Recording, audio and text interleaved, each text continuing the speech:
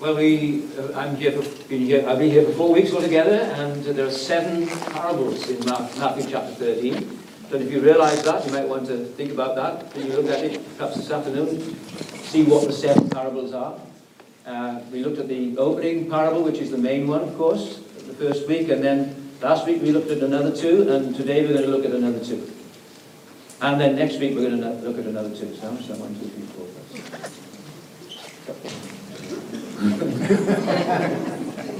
I don't know. Maths was never my strong point. So we're just going to look at those 2 very short parables today. The parable of the mustard seed and the yeast. And you'll find that in Matthew chapter 13 in the corner post. You know the nursery rhyme? Perhaps you remember it from when you were a kid. Mary, Mary, quite contrary, how does your garden grow? Do you remember that? Or, yeah, good. Do they still tell children that? Yeah. A lot of these nursery rhymes are very sinister backgrounds and secret meanings. I think that's I'm not sure whether that's a safe one or not, but let's ask Jesus the same question, shall we? Jesus, Jesus, Son of David, how does your kingdom grow? And Jesus gives us these 2 parables, these 2 word pictures, because that's what a parable is, the mustard seed and the yeast, to show us what his kingdom is like and how it grows in the world. And if you were a Jew listening to Jesus back then, you would be massively surprised by what Jesus is saying here. You see, when you think of a kingdom growing in the world, well, you think of Red Square, don't you? And Putin and the others, and all those dictators like the guy in North Korea. You think of massive parades of soldiers and tanks and missiles, and helicopters flying overhead and fighter planes, and you think of military might and majesty. You think of conquering lands and taking cities, don't you? When you think of a kingdom growing in the world. If you were a Jew in Jesus' day, you would be expecting the Messiah to come and smash all their enemies. That's what they thought was going to happen. They thought that God's kingdom would come with power and great glory. Jesus, Jesus, Son of David, how does your kingdom grow? And Jesus says it'll grow from the smallest and most insignificant of beginnings, a mustard seed, the smallest of seeds, so small you can hardly see it. And it'll grow quietly and secretly, like yeast in a lump of dough. So what I have to say to you this morning is pretty obvious and it's very straightforward, and I don't think it's going to take me as long as it usually does. So, first of all, I've got 2 points, 2 main points that I want to bring out, 2 obvious points, and then I've got a bunch of applications. So, my first point is this, and they're both there in the corner post, they're very profound points, as you can see. My first point is this, with apologies to Paul Kelly, whose song I think this is. From little things, big things grow. From little things, big things grow. Jesus says, look at verse 31, the kingdom of heaven is like a mustard seed, which a man took and planted in his field. And though it is the smallest of all seeds, does Jesus know his botany? It's not the smallest of all seeds. And when it grows, it's the largest of garden plants and becomes a tree. Strictly speaking, not so sure about that. But you see, this isn't a botany lesson. Strictly speaking, the mustard seed is not the smallest of seeds. It's probably the smallest seed that they were used to handling. It's tiny. It's about, I think it's about 1 millimeter in diameter. But you see, Jesus is speaking, he's not speaking scientifically here, he's speaking proverbially. This was a well-known Jewish proverb. For example, when the rabbis wanted to speak about a minute drop of blood, this is what they would say. They would talk about a drop like a mustard seed. It was a well-known proverb. And Jesus is speaking proverbially here about the mustard seed. And to be botanically accurate, that mustard seed doesn't actually grow into a tree. It's more like a big shrub or a bush, which, well, the commentators disagree about how big it grows. Some say 4 to 5 foot tall, others say 8 to 10 feet tall. A pretty big bush, but not a huge tree. And here's the first point I want you to understand. That is significant. That is significant because if Jesus wanted to impress them, if Jesus wanted to show the greatness and the grandeur of his kingdom, then he would have chosen a hewn pine, wouldn't he? Or a cedar of Lebanon. He wouldn't have chosen a mustard seed. You see, that's not his point. He's not trying he doesn't need to explain to them that the kingdom of God is going to be great and magnificent. They knew that already. What they didn't know is how it would grow. This great and glorious kingdom that has been promised by the prophets, this great and glorious kingdom that they've all been waiting for, it will grow from the smallest and most insignificant of beginnings to fill the whole earth. So look what it says in verse 32. The birds will come and perch in its branches. Now, if you were paying attention when we had the passages read, that's from our Old Testament reading in Ezekiel, isn't it? It's an allusion to Ezekiel chapter 17 rather, in verse 23, where the birds symbolize the Gentiles, the Gentile nations coming to know the God of Israel. That's what Ezekiel is prophesying. So this is no mere backyard shrub. It's more like, it's more like the magic beanstalk that Jack sowed. Not Jack Glover, but another Jack. It's like the magic beanstalk that Jack sowed in his back garden, with the branches getting bigger and taller until they push their way up into the clouds. And you see, my friends, that is precisely what is happening right now as I speak to you. I mean, did you know that, for example, that one missionary organization, the Missionary Aviation Fellowship, before COVID anyway, probably even more so during COVID, did you know that that organization, which flies missionaries around the world, actually flies to more countries than any commercial airline in the world? Did you know that? That should impress us. It does, thank you. See, this is what Jesus said 2,000 years ago. It's been happening for 2,000 years, of course. There are as many Christians in China as there are in the Communist Party. This little mustard seed, it's growing. You spin a globe and randomly put your finger on it. And the chances are that there's a bird in the branch. If you know what I mean, of course. Here's this great mustard tree filled with all the birds of the air, just as Jesus said it would. There are exotic Brazilian birds, and inscrutable Chinese, and laid-back Australians, so laid back they almost fall out of the tree, and dour Scots, and stiff upper-beaked English, and soaring Welsh eagles. And the sight and the sound of it is awesome, isn't it? I mean, just look around the room this morning. The kingdom of heaven, this little mustard seed planted in Galilee 2,000 years ago has grown into a tree. The biggest, longest living kingdom in history.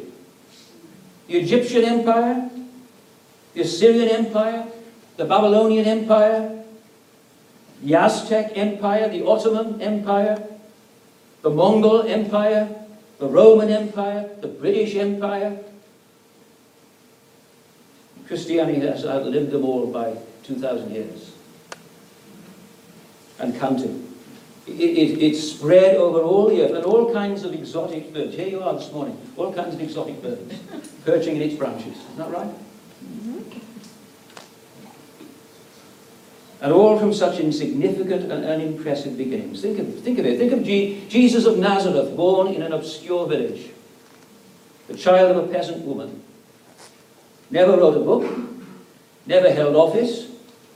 Never had a family or owned a home. Didn't go to college. Never travelled more than 200 miles from the place where he was born. Did none of things usually associated with greatness, and yet today he is the central figure of human history.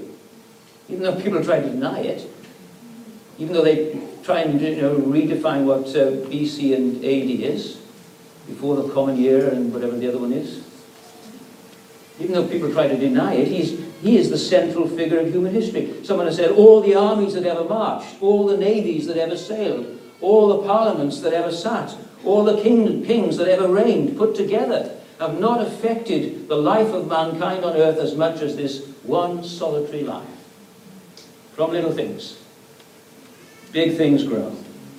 The mustard seed, the smallest of seeds, so small you can hardly see it, and yet it grows into the largest bush in your backyard, and the birds of the air come and perch in its branches. And then it says, verse 33, he told them still another parable. And here's the second point.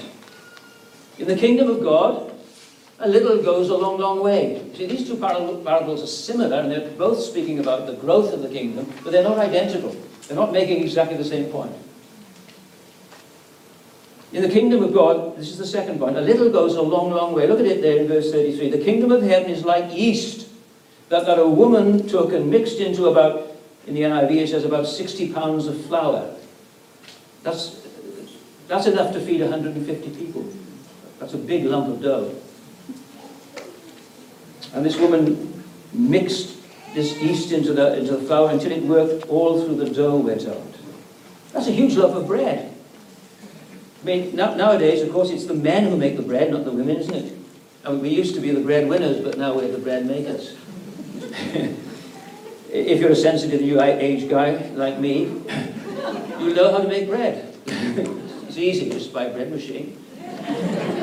But it's, don't be fooled by that. I remember when we first had a bread machine, I remember proudly misreading the instructions and putting in a tablespoon of yeast instead of a teaspoon, with dramatic results. You see, the thing about yeast, with yeast, a little goes a long, long way.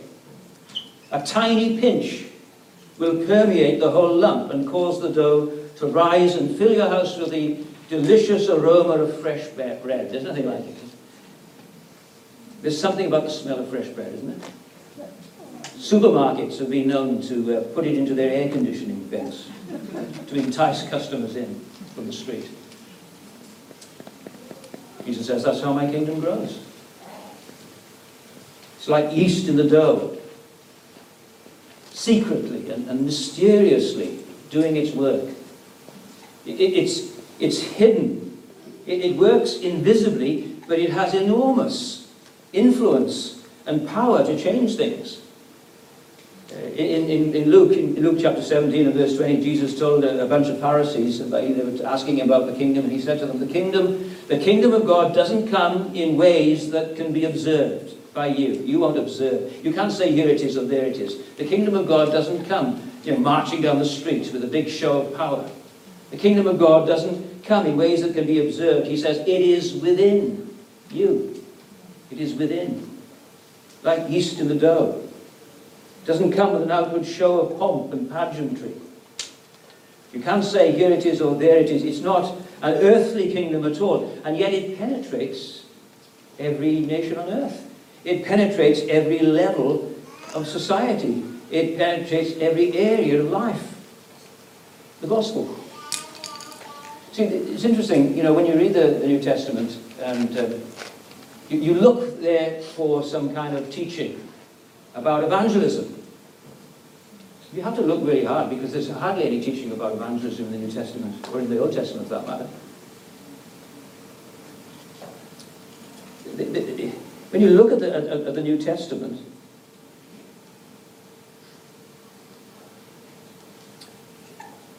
what you find there is not that the early church, they didn't have any great strategy of evangelism. And yet, the book of Acts tells us they turned the world upside down. They turned the world upside down. How do they do that?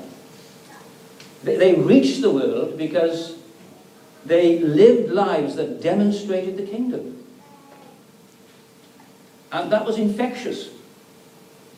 It was the good infection that C.S. Lewis talks about in Mere Christianity. And the gospel in those early years was caught as well as taught. Oh yes, of course, they had to explain and give the reason for the hope that was in them. But the gospel is caught as well as taught. And God's kingly rule, that's how my kingdom grows, Jesus says. Did you know, for example, that the first institution for the blind was founded by a Christian monk called Thalassius? The first free dispensary was founded by Apollonius, a Christian merchant. The first hospital was founded by Fabiola, a Christian woman. Paganism doesn't produce compassion. Christianity does. Paganism leaves sick newborn babies on the hillside to die. Christianity takes them in to enable them to live. What is that? That is the yeast in the dough. That's what's happening in the early decades of the Roman Empire. It's the yeast in the dough. It's the message of Jesus transforming people's priorities. It's the aroma of Christ in the world. One of the greatest periods of social improvement in England was during the latter part of the 18th century and throughout the 19th century. While France was having a bloody revolution in the name of the Enlightenment, England had a massive revival under the preaching of Wesley and Whitefield, which totally transformed the British Isles. Social conditions in England at that time were horrific. Gin palaces, young children, alcoholics, young children being forced down to work in the mines, pushed up chimneys as chimney sweeps, huge corruption, the rich getting richer, the poor getting poorer. And then God raised up John Wesley and George Whitefield. And George Whitefield's great sermon was, "You must be born again." And when somebody asked him, "Why do you keep preaching you must be born again?" he said, "Because you must be born again." And there was a great revival, and hundreds and thousands of people were converted under the preaching of Whitefield, including people like William Wilberforce and the Earl of Shaftesbury and others, many others. And that led to the abolition of slavery and prison reform and the improvement of working conditions and even the emergence of the trades unions, which I think is a great thing. So working class men had some kind of protection from their rich overlords who were treating them like slaves. And all that came. How did that happen? It is the yeast in the dough. It is loads of people being converted, becoming Christians. Do you see? That's how Jesus' kingdom grows in this world. Transforming society, penetrating people's lives, affecting whole communities. In 1904, there was a massive revival in Wales. Before my time. I come from Wales. It's my home country, but it was before my time. I'm sure you know that. 1 million people were converted. I mean, Wales is probably about 3 million people in population. 1 million people were converted in the height of the revival, which was just a few months. The revival lasted for a few years. But during those few months, and in fact, during the time of the revival in Wales, 1 million people were converted, and Wales became known as the land of the white gloves, because when magistrates and judges had no crimes to try, they would wear white gloves, and for the whole period of 2 or 3 years, there were no crimes. The yeast had got into the dough, do you see? People's lives were being penetrated by the gospel. That's Jesus, Jesus, Son of David, how does your kingdom grow? That's how it grows. Now, of course, it's hidden. It's secret. When there's a massive revival, even the world has to take notice. But normally, this is something that you don't really see. And if you do see it, well, unbelievers try to explain it away, as they did with the revivals. But it's hidden, it's secret, it's mysterious. You can have the highest IQ in the world and not see this. James Watson and Francis Crick were awarded the 1962 Nobel Prize for discovering the structure of DNA. And in his acceptance speech, James Watson said something really stupid. For reasons best known to himself, he chose to use the occasion to have a go at Jesus and at Christianity. This is what he said, receiving the Nobel Prize for, discovering the structure of DNA. And then there's some theories that he might not have been his own research, but anyway, that's another story. But maybe it explains why he said this. Because this is what he said, listen to what he said in his acceptance speech. I didn't get to be where I am by meekness. What future can there possibly be for a religion that promotes self-denial and humility? It's doomed to failure from the start. That's what he said. He said, the two stupidest sentences in the English language are, love thine enemy, and the meek shall inherit the earth. What a fool. A brilliant fool, but a fool nevertheless. Blind unbelief will never be impressed by the kingdom of heaven. Don't think you're going to be able to impress Hobart with the gospel. They don't want to see it. Remember what Paul said in Corinthians? He said, the things of the Spirit of God are foolishness to the natural man. He won't understand. These things are spiritually discerned. Remember what Jesus said to Nicodemus. I love Nicodemus in lots of ways. John chapter 3 was the passage that Jesus used to save me. Way back in history when I became a Christian. Nicodemus, he was a seeker. He was the teacher in Israel. So he was a bit of a Bible nerd. He knew his Bible. But he was a genuine seeker. And he came to Jesus by night, we're told. And then Jesus said to him, Nicodemus, and he was, he was courteous, he was polite. Good teacher, he said. We know you must be have come from God by the things that you do. He was courteous, he was polite, he was genuinely seeking, he was very intelligent, he knew his Bible back to front, and Jesus says to him, Nicodemus, you need to be born again. Ooh, what are you talking about? Does that mean I have to climb back into my mother's womb and start out over again? Nicodemus.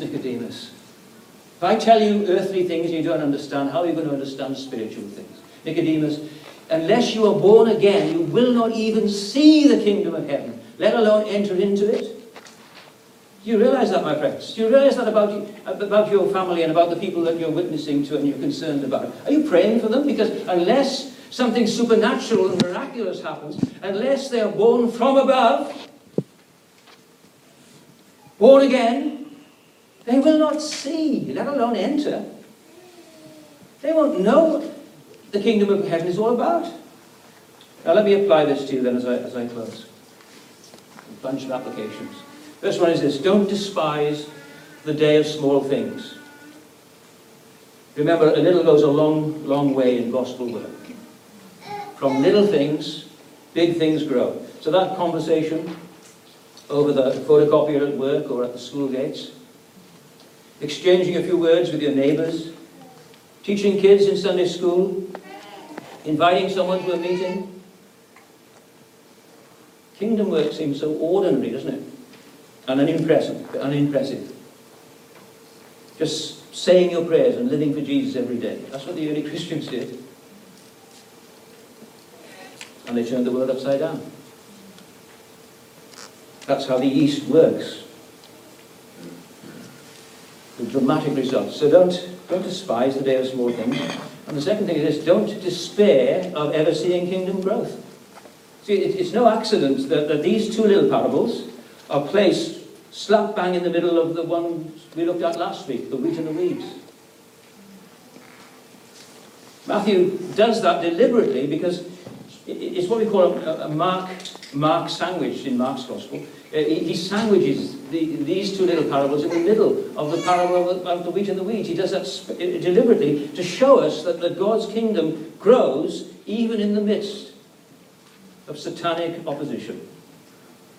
This whole section in Matthew's Gospel is introduced with a very provocative statement that Jesus makes. He says, since the days of John the Baptist, the kingdom of heaven is forcefully advancing, and violent men take it by storm. That is the history of our world. That is the history, certainly, of the Western world. The kingdom of heaven is growing in the midst of severe opposition. Victor Hugo, the French writer, says this. He says, like the trampling of a mighty army is the force of an idea whose time has come. Like the trampling of a mighty army is the force of an idea whose time has come. It advances. This is how the kingdom advances. It advances not by force or military might, but by persuasion. And nothing will stop it filling the earth. The day will come, the Bible says, when the earth will be full of the knowledge of God as the waters cover the sea. So don't despise the day of small things, and don't despair of ever seeing kingdom growth. And the third one is this: don't forget that there's still room in those branches for many more birds. There are still unreached people groups in this world. There are still regions in the world where the gospel is not growing very much, Australia included. Places like Japan and Jordan, Italy and Ireland, and so many other places. Jesus said this message of the kingdom must first be preached to all nations, and then the end will come. So don't forget, there's still room in those branches. Don't stop sowing the seed.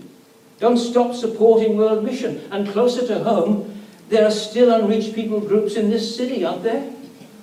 Just stop for a moment and think, who are the people that are not in Cornerstone Church this morning? Why aren't they here? Think about who we're not reaching with the gospel. What are we going to do about that? There are tribes of people. There are street kids, there are high flyers, there are migrants, there are all sorts of people in Hobart, there are all sorts of tribes of people that we haven't reached yet.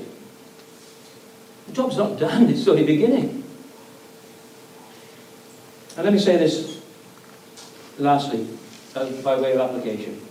Don't despise the day of small things. Don't despair of ever seeing kingdom growth. Don't forget that there's still room in the branches for many more. And let this vision of the kingdom that Jesus gives us here today, let that shape your life. Shape your church life.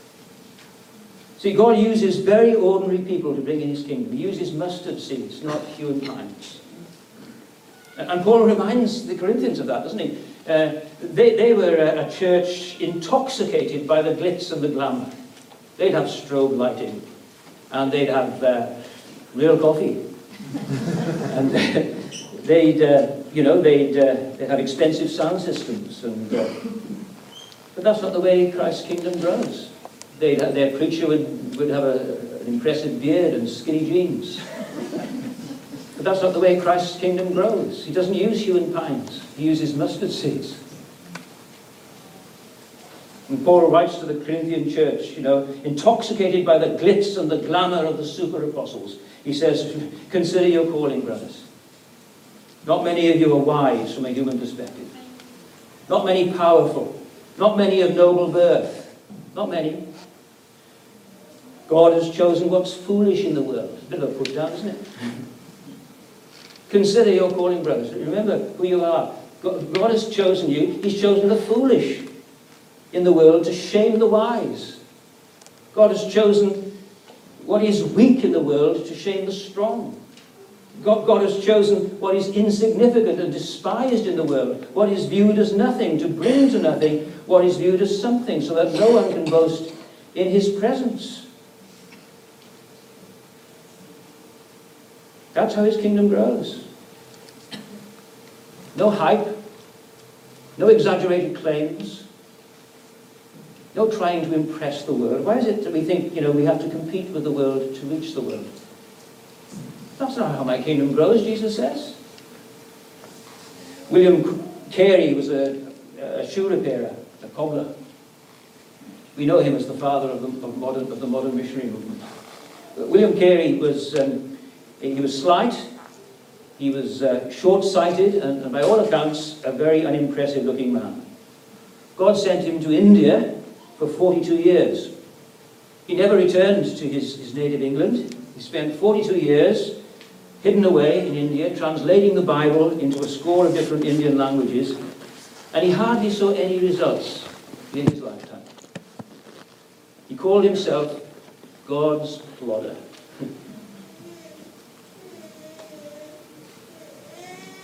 I can plod, he said. That's my only genius. I can persevere in any definite pursuit. To this I owe everything. That's the kind of person that God uses to advance his kingdom in the world. Plodders, not superstars. Are you willing to be a mustard seed for Christ? To become a nothing, to remain a nobody?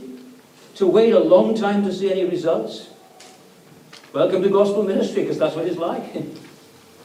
To plant seeds today that won't grow into anything recognizable until after you're dead and gone?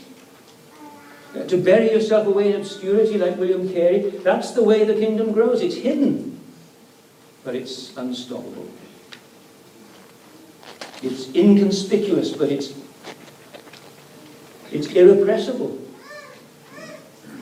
It grows from the smallest of beginnings to fill the earth. It grows out of all proportion to what you might have expected, and it's still doing that, isn't it? Paul says in Colossians chapter 1, verse 6, all over the world, this gospel, this message of the kingdom is growing, is bearing fruit and growing all over the world.